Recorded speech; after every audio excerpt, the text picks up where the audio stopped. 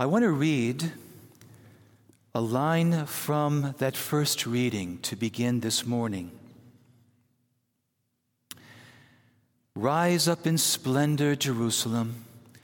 Your light has come. The glory of the Lord shines upon you. Upon you the Lord shines, and over you appears his glory.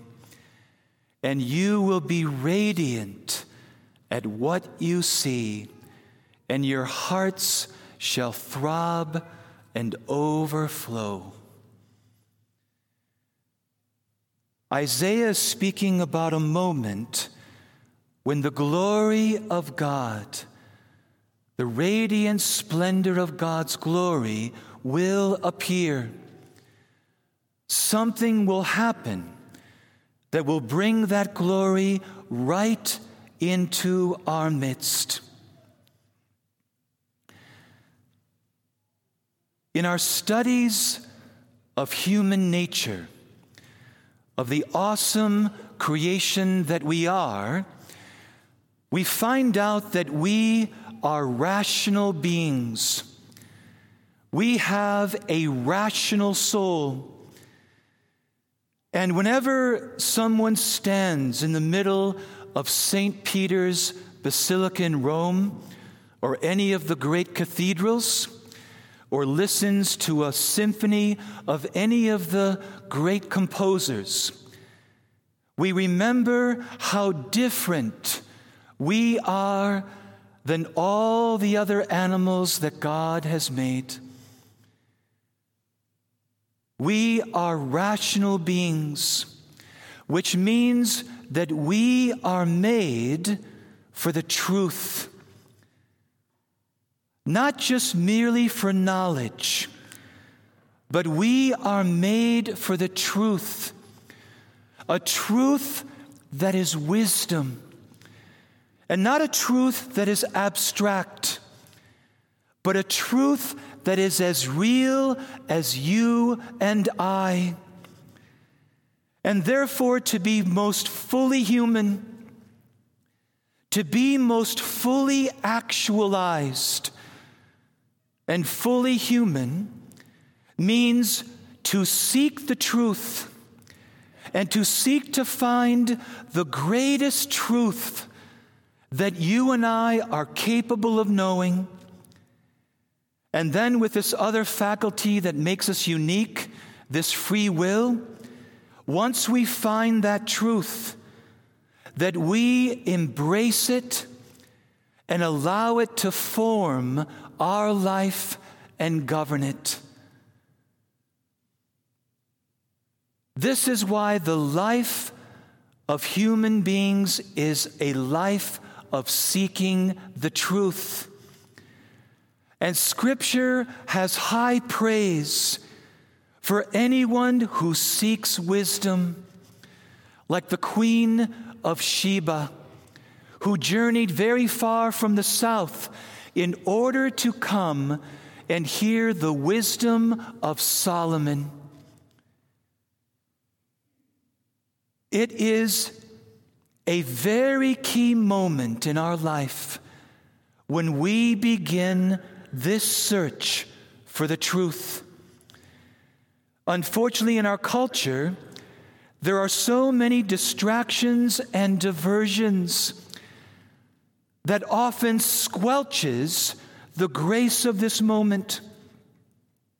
So many things to numb or medicate the pain that is calling us beyond ourself to know a greater wisdom. I remember when this happened to me. It's happened at several times in my life. But there was one moment, I had this image. I was sitting on a hill overlooking a busy freeway during rush hour, with cars going to and fro, and branded upon my spirit was the word purpose. And the great question, why? Where is everybody going? What is the purpose of all this? There's got to be more to life than eating and drinking, working and sleeping, buying and selling, crawling out of bed every morning tired, throwing down a cup of coffee, and heading back out into a day of toil, stress, and worry. There's got to be more to life than this. And so I began to search, not for knowledge. I began to search for the truth that is wisdom. This is what we see in these magi. These are men who are often servants of kings because of their wisdom. They were sought by many for their counsel. And what is beautiful about a seeker of truth is they're always seeking. You follow one light, and that leads to another light, and to another light. And these men went as far as their natural knowledge could take them of astrology, of history, and other sciences. This knowledge led them as far as it could take them, but they needed another source of wisdom. The wisdom that is found in the Hebrew Scriptures that God spoke through the mouths of the prophets. And is this wisdom that led them to the child of Mary. The child of Mary. And when they found this child, they probably didn't realize fully what they were searching for. They just knew that there was something more, and that this child was the answer. That was the moment when the glory of God shone about them, and their hearts were radiant with joy and throbbing with excitement, because they had found what every single human heart is seeking. The alcoholic, the workaholic, the person caught in a lifestyle of promiscuity, the empty heart of someone caught in materialism. All these people are seeking this. They just don't know it. They're looking in the wrong places. And so these wise men teach us many things about this search for truth. First of all, it means leaving behind some things, like People magazine, like maybe curtailing the amount of television we watch in order to pursue wisdom, to leave behind the things that fill our minds with garbage, or at best, useless information. And they teach us, they came from very far, that the search for truth is arduous. It requires perseverance. We have to get up from the chair. We got to do something. But as Scripture tells us, the blessings of this search are bountiful. God blesses those who search for wisdom. They also teach us that the discovering of the truth can change the very course of our lives in a major way. What did they see?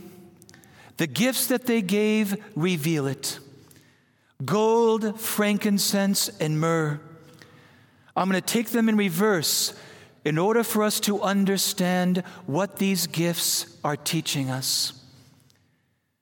Myrrh was used to wrap bodies of the dead, which means that Jesus came into this world to die. He came into this world to give his life, which means that the wood of the cradle is already foreshadowing the wood of the cross.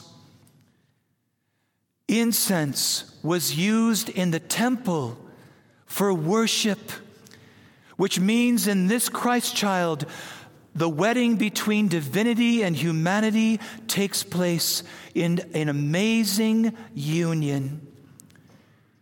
Incense was also used for sacrifice, because this child will be the priest in the order of Melchizedek. And in offering his life on the cross, he will be both the priest and the victim. And gold is always a symbol in that time of royalty, of kingship. And the death of Jesus on the cross reveals the universal kingship that he is ushering into the world. When they discovered this child, they rediscovered themselves. They saw in this child a power that does not dominate or trample over others.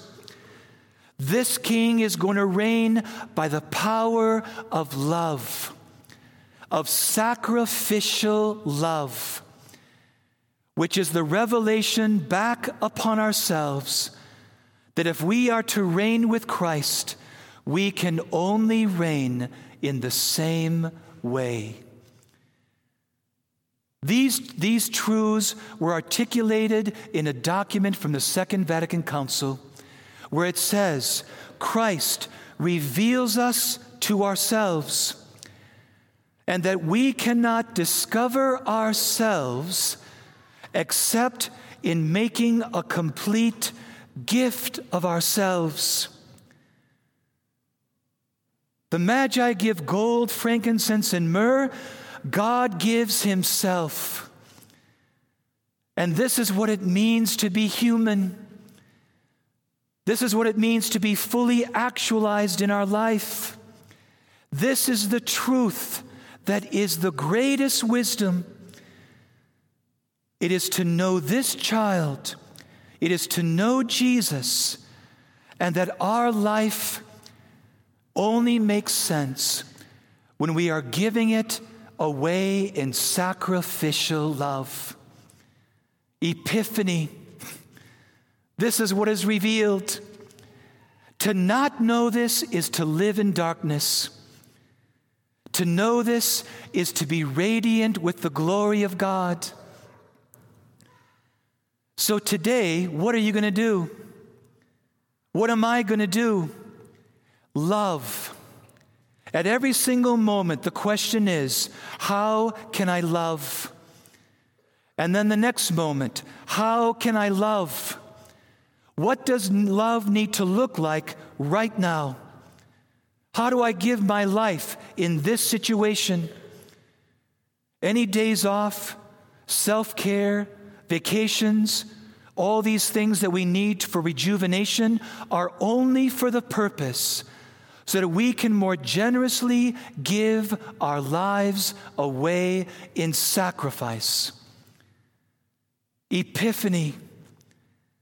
This is what is revealed in this mystery. The revelation of ourselves renewed in Christ. This is why all selfishness has to be stripped away. All that is contrary to this love has to be redeemed.